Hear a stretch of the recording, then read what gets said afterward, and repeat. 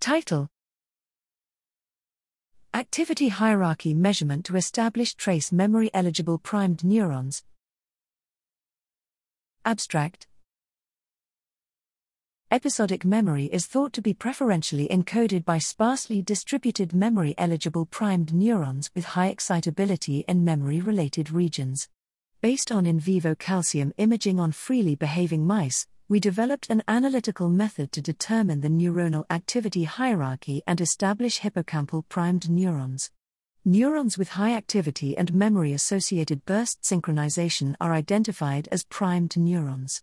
When a trace-sphere memory is being formed or retrieved, the major pattern of the calcium dynamics is predominantly mediated by primed neurons and highly correlated with mouse freezing behaviors.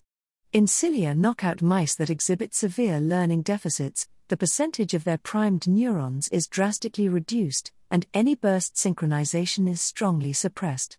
Consistently, the first principal pattern of cilia knockout neurons does not fully distinguish itself from other minor components or correlate with mouse freezing behaviors.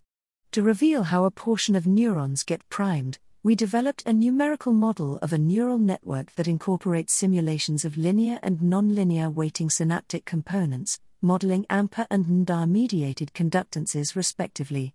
Moderate NDA to AMPA ratios can naturally lead to the emergence of primed neurons. In such cases, the neuronal firing averages show a right-skewed log distribution, similar to the distributions of hippocampal CFOS expression and the activity levels measured by in vivo calcium imaging. In addition, high basal neuronal activity levels speed up the development of activity hierarchy during iterative computation. Together, this study reveals a novel method to measure neuronal activity hierarchy. Our simulation suggests that the accumulation of biased synaptic transmission mediated by the nonlinear weighting synaptic component represents an important mechanism for neuronal priming.